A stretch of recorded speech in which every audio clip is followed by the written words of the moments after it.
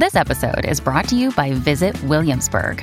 In Williamsburg, Virginia, there's never too much of a good thing. Whether you're a foodie, a golfer, a history buff, a shopaholic, an outdoor enthusiast, or a thrill seeker, you'll find what you came for here and more.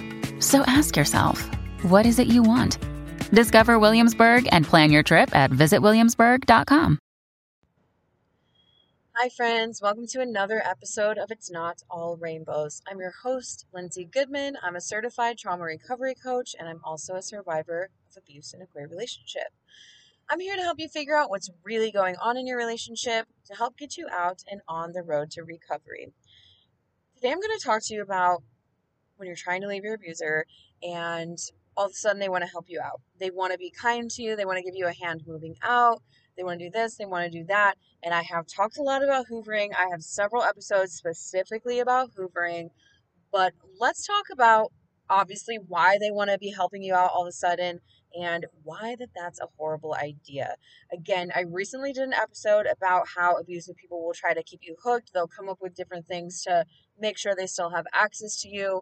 And so on. And this is just something that we really want to avoid. We want to think ahead and we want to make sure that we're thinking critically when they're offering these things to us to help us. I know at the time it's not easy to do because you're in cognitive dissonance. You're trying to get out away from this person who's keeping you in cognitive dissonance. You're trying to break a trauma bond. You're going through all this stuff. It's chaotic. So critically thinking really isn't a thing, but I'm trying to help you out here. Okay, before we dive in, let's do struggles and successes.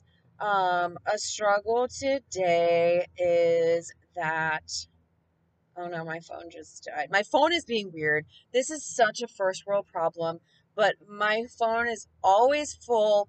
I definitely wasn't going to say this one today, but like I said, my phone just died. My phone is like, I probably need to get a new phone. It's always full. I'll delete like 5,000 pictures and videos and it'll still say it's full. So it's like always glitching.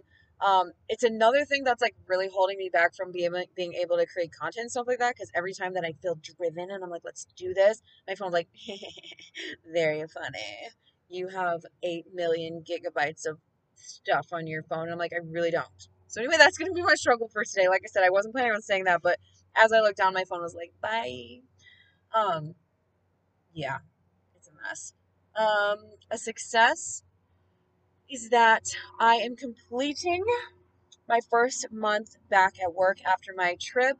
And I know that I've talked about this a lot, like leading up to it. And when I first came back, I'm like, this is a struggle. I'm working, but I really do. Like I work to the absolute maximum that I can possibly work.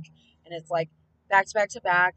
And like, it's chaos, the hours I work and trying to make everything work with babysitters and things like that. And this is my last day. I still work next week, but it's only like, it's not as much. And so things are going to calm down after this. So I made it.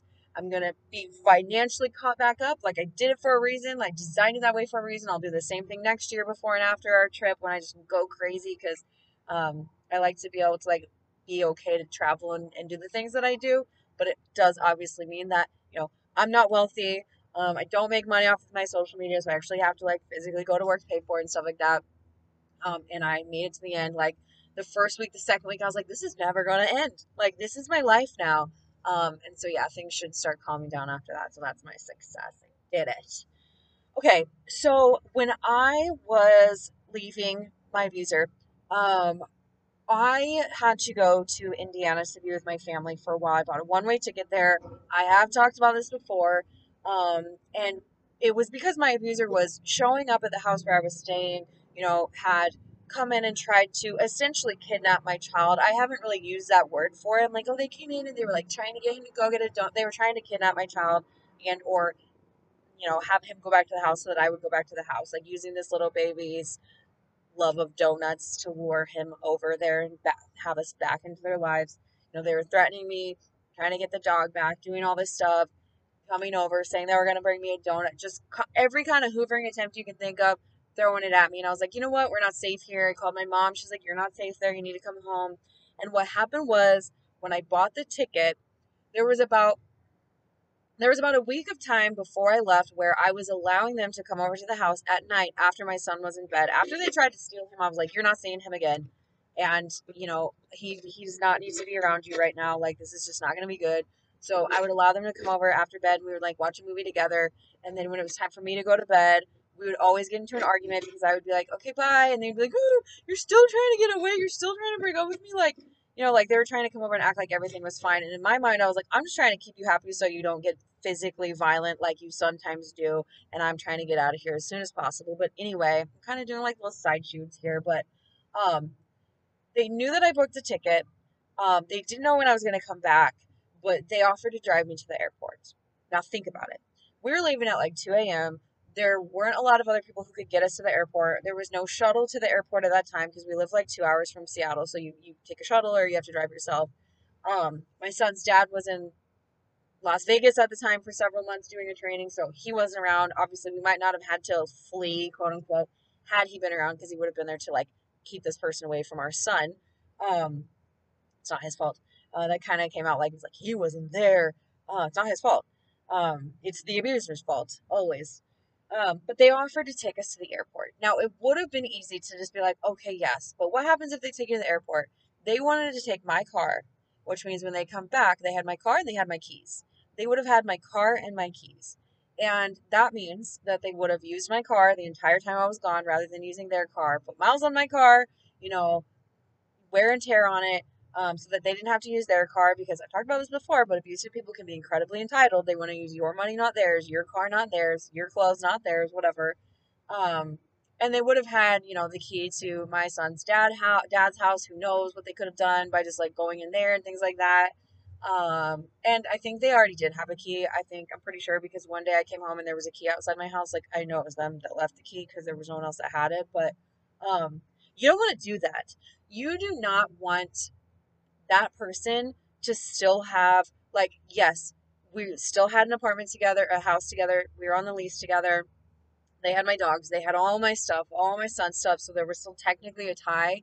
But I also like severed it. I'm not going to get into that because I don't have a lot of time tonight, but I also like totally was like, whatever, dude, like, deal with it. But had they had my car and my keys, I would have had to get that back from them, right? Like with the lease, okay, I will say it. I waited for them to leave before I came back so that I could clear up the lease with the landlord and get my stuff out. With the dogs, someone went to my house and got the dogs when they weren't home with the permission of the police. They're like, "You're on the lease. You can tell someone to enter the house. The dogs are yours. There's nothing they can do. If they retaliate, they're getting arrested. All of that stuff." Um, so those things were like sorted out. But how would have I gotten my car and my keys back? I would have had to see them. Think about it. I would have had to see them. Or, you need to drop my car off, or someone else is going to come and get my car. But either way, someone has to talk to them somehow. And like when I was getting the dogs back and when I was getting the going back to the house and stuff, yes, I had to talk to the landlord to say like, yeah, I'm back at this time. I'm getting out at this time, or whatever. Didn't have to talk to anyone about the dogs. There was no reason for me to have any communication through a third party or otherwise with them about the house and the dogs. That was sorted out through other people helping me out. But with the car, like I said, my son's dad would have had to reach out, or I would have had to, like, it's just another way for them to, one, again, be entitled and use your stuff, and two, so that they know you're going to come back and you're going to need it eventually, right? Um, and I'm just gonna say it, if they have your car, they're gonna take that new supply on dates in your car and they do not care, right? They're moving that person into your house, they're using your car, they're doing all that stuff because they do not care. Anyway, um, this is not something that I experienced, but what can quite often happen is that if you're moving out, they'll be like, well, let me help you move. I have a truck, let me help you out, let me this, let me that. Or I know you're having trouble with your bills, or you're gonna have to pay like first and last month rent, you're gonna be struggling for a while, so let me pay for your phone bill, let me pay for your car insurance. They're offering to do all this extra stuff for you, right? Like, let me just help you out, let me just make this easier for you. And I know some of y'all are like, look, financially, like, I don't really have a choice, I really need this right now. They're not doing it to be kind. They're not doing it to help you out. They're doing it to continue to have a connection to you. They're doing it because you're still going to have to contact them for something probably, or like you're going to need that information to transfer the phone number over, the phone line over eventually, or now you owe them because they helped you move, or now you owe them because they've been paying for your phone bill. Like, it's not a kind gesture. It always has a reason behind it. They're never doing it out of the kindness of their heart. They're never doing it to make your life easier. They're doing it so, again, that you owe them, or like, oh my God, you were just using me this whole time, even though they're the ones who offered to do it. There's always going to be some kind of ulterior motive behind it. And again, when it comes to this kind of stuff, we want to make sure that we sever all the ties as quickly as possible. And yes, there are some more complicated things. Like a lot of people talk about like having, you have your kids with them and things like that. But yeah, that's pretty much the gist of it. That's really what I wanted to say about this is that, oh, you're leaving. Okay, let me help you. Let me drive you to the airport. Let me pack your stuff. Let me walk you out. Let me this, let me that. They're just trying to still have access to you. They're just trying to still have, okay, well, she's gone now. She's going to have to come home at some point. She's going to have to get this. She's going to have to get that. She's going to have to get her box of clothes that she left here that she doesn't care about, but I'm going to hassle her to come get it anyway. Like I said, and again, it's a couple episodes ago, they are heavily relying on still having some kind of thing to have you connected to them. And you just got to stay on your toes and expect that they might do something like this and catch it, see it for what it is, and say, absolutely not. I will find another ride to the airport, which I did. I found another ride to the airport. That person had my keys, took care, had my, I don't know, I think, had my keys in their possession. That person turned out to be an abuse enabler and wanted to stay friends with my abuser, even though they witnessed all kinds of things, witnessed it happening to the new supply, whatever. Unfortunately, there are a lot of people in our society who are, they pretend to be understanding and they pretend to act like they care about, they act like they care about, like, oh my gosh, that's so wrong, blah, blah, blah. But when it comes down to it, they don't want to stir the pot. And so they stay friends with abusive people. And we don't want to be around those people. So that was a little segment there. Another day is here, and you're ready for it. What to wear? Check. Breakfast, lunch, and dinner? Check. Planning for what's next and how to save for it?